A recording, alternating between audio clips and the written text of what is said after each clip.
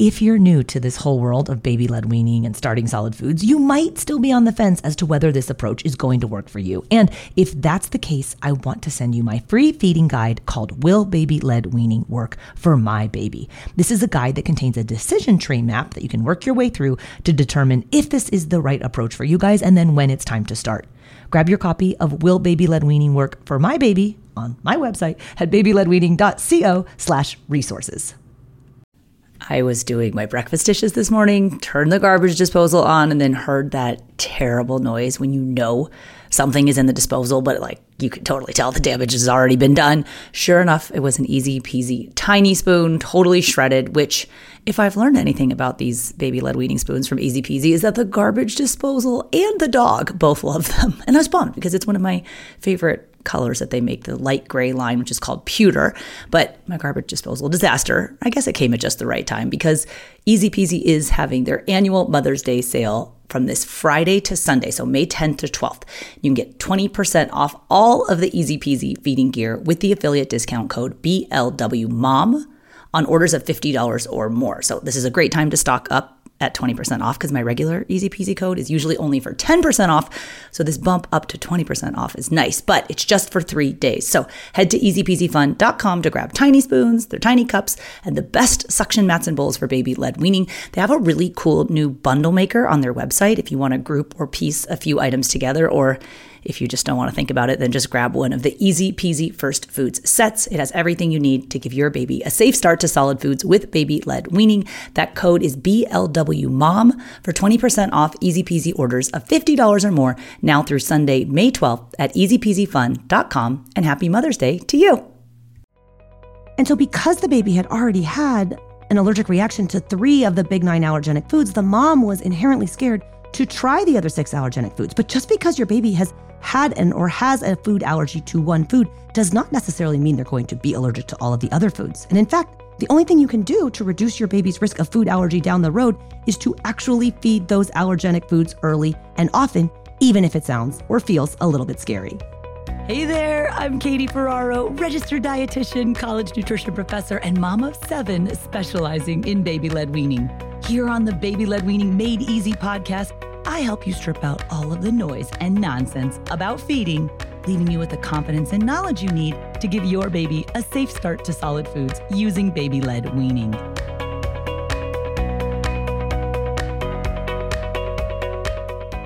Well, hello there. Welcome back. Today, I'm going to be sharing 3 ways that you might inadvertently be holding your baby back at mealtimes. I don't know about you guys, but I love real life stories. They help me learn so much more than like theoretical situations. So I'm going to share 3 real life stories of families that were struggling with regards to infant feeding, and then share the simple tweaks that they made to help get their baby back on track with making a safe transition to solid foods. Here are 3 ways you could potentially be holding your baby back at mealtimes. The first way is staying stuck on purees for too long. There was a mom on my live weekly office hours this week who asked a question, and I'm going to paraphrase her question, but basically the mom's mom. So grandma watches the baby during the day, and I've tried explaining baby-led weaning to her, and she's still hesitant to give him finger foods. And this is an 8.5-month-old baby, you guys. So this is like, they're in phase 2 of baby-led weaning. They're 10 weeks into this. But when the baby goes to grandma, he still gets yogurt, oatmeal, jarred purees, and is only allowed to self-feed those. And mom was like, I'm thinking about making some lumpy purees to send along too, like a stew with finely shredded meat and minced veggies, or a bean soup with a bean smashed really well. Would these be a safe option? How thick or thin should I make the soup? And any advice on this? So my response to this mom is, whoa, your baby's 8.5 months of age. You're almost at the 9-month mark, which means you're almost halfway through baby-led weaning, right? If we start baby-led weaning at 6 months when your baby's getting 100% of their nutrition from infant milk, that's breast milk or formula, and in the next 6 months, we're moving towards when your baby turns 1, we want most of baby's nutrition to be coming from food and not infant milk.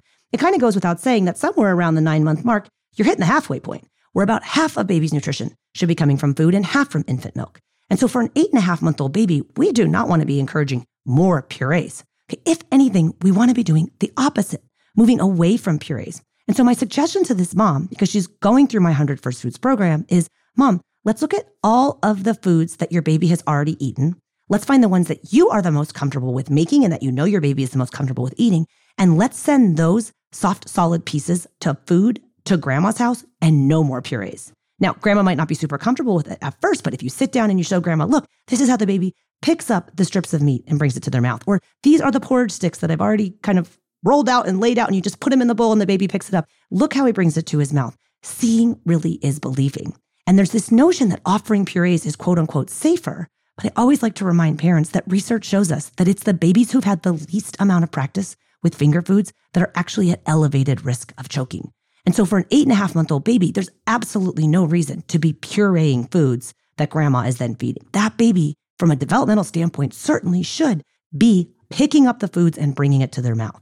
We talked a little bit about probably needing to drop a milk feed at this phase in order to allow the baby to start feeling a little bit of casual hunger. But then a lot of the interpersonal stuff, I know it can be hard with like grandparents or caregivers.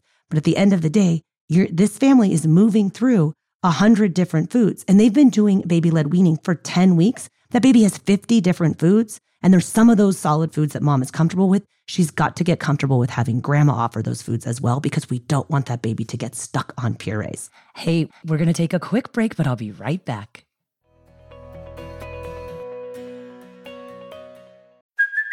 Hey, it's Kaylee Cuoco for Priceline. Ready to go to your happy place for a happy price? Well, why didn't you say so? Just download the Priceline app right now and save up to 60% on hotels. So whether it's Cousin Kevin's Kazoo Concert in Kansas City, go Kevin, or Becky's Bachelorette Bash in Bermuda, you never have to miss a trip ever again. So download the Priceline app today. Your savings are waiting. Go to your happy place for a happy price. Go to your happy price, Priceline.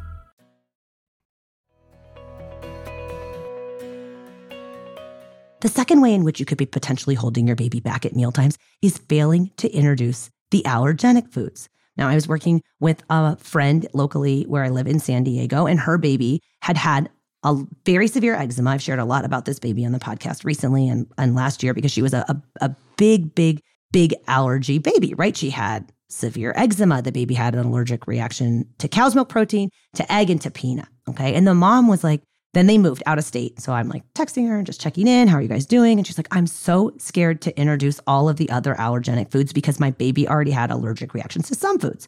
But we talked about, listen, those are the foods that your baby already reacted to. But just because your baby has had allergic reactions to one or more foods does not necessarily mean that they're going to be allergic to all foods.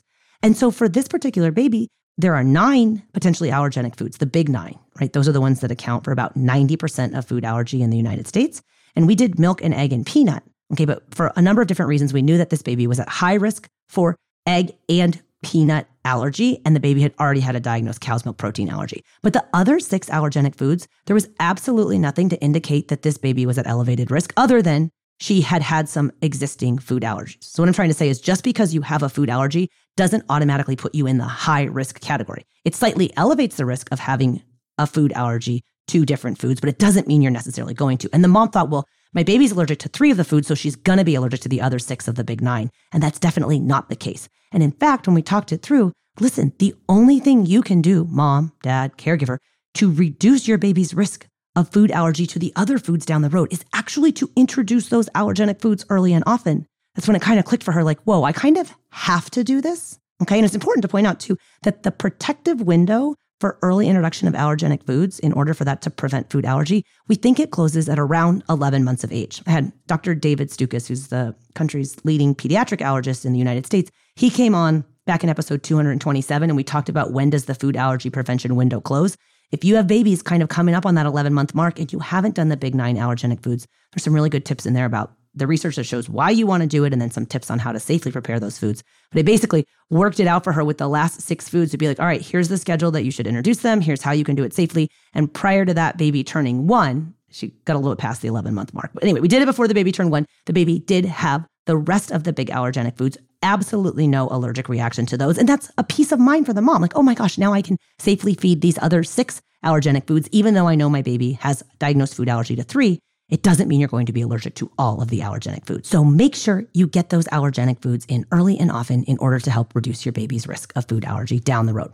All right, the third and final way that you could be potentially holding your baby back at mealtimes is not progressing past the simple starter foods. So I was at lunch with a family member recently who has an 11-month-old baby, and this baby, and the mom said it, she's like, I'm not doing a good job of introducing the new foods. I'm like, you are doing as good of a job as you possibly can.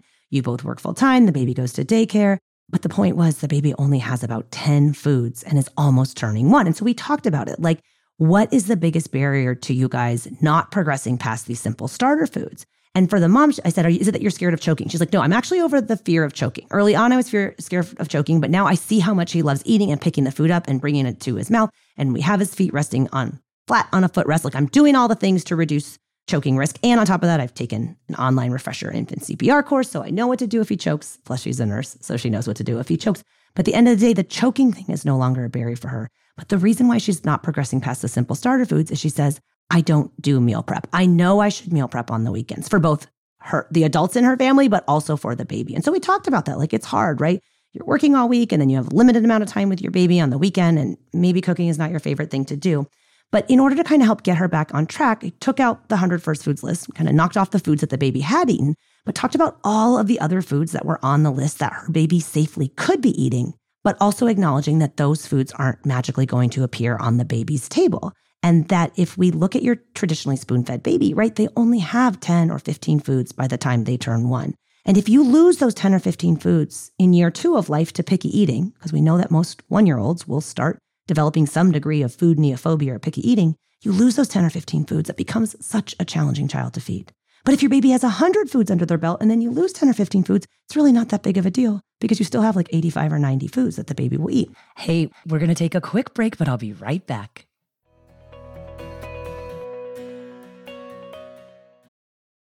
Families have a lot going on. Let Ollie help manage the mental load with new cognitive health supplements for everyone 4 and up, like delicious Lolly Focus Pops or Lolly Mellow Pops for kids. And for parents, try 3 new Brainy Chews to help you focus, chill out, or get energized. Find these cognitive health buddies for the whole fam at ollie.com. That's OLLY.com. These statements have not been evaluated by the Food and Drug Administration. This product is not intended to diagnose, treat, cure, or prevent any disease.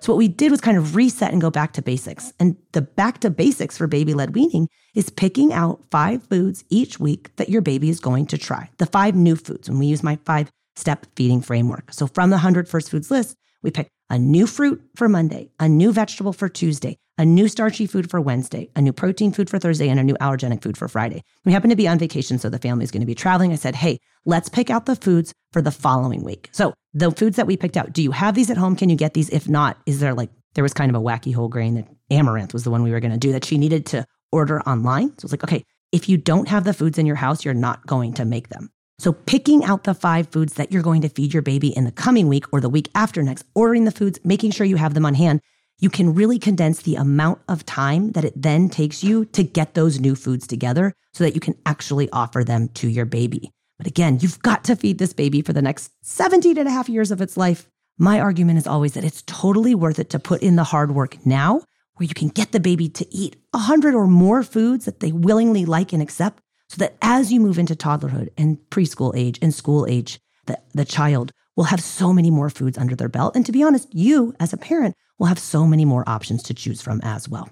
So in summary, 3 things to steer clear of. Don't get stuck on purees for too long, recognizing that purees are an important texture for babies to eat, just not the only one that they can eat. Number 2, don't fail to introduce the allergenic foods. You've got to get those big 9 allergenic foods in prior to 11 months of age. In my 100 first foods list, there's a potentially allergenic foods category that actually has 20 different variations of those 9 foods and lots of ideas on how you can safely feed them. And number 3 is don't fail to progress beyond the simple starter foods. Your baby can and wants to eat so many more foods than you may be giving them credit for. But at the end of the day, those foods don't magically appear on the table, and it is on us to make safe variations of a variety of foods that our baby can safely eat. You can get all of the links from this episode on the show notes page, which you can find at blwpodcast.com/297. And a special thanks to our partners at Airwave Media. If you guys like podcasts that feature food and science and using your brain, check out Airwave Media. We're online at blwpodcast.com. In the show notes, blwpodcast.com/297. Thanks so much for listening, and I'll see you next time. Bye now.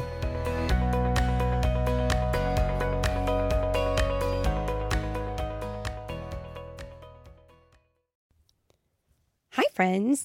Are you looking for a new podcast? Maybe something you can share with your littles? Something that has some storytelling in it? Well, then look no further. We have Storytime with Philip and Mommy, where my son and I sit and discuss all the great books that you might love while we read them. So, Little Golden Books, Berenstain Bears, and even the new classics like Bluey.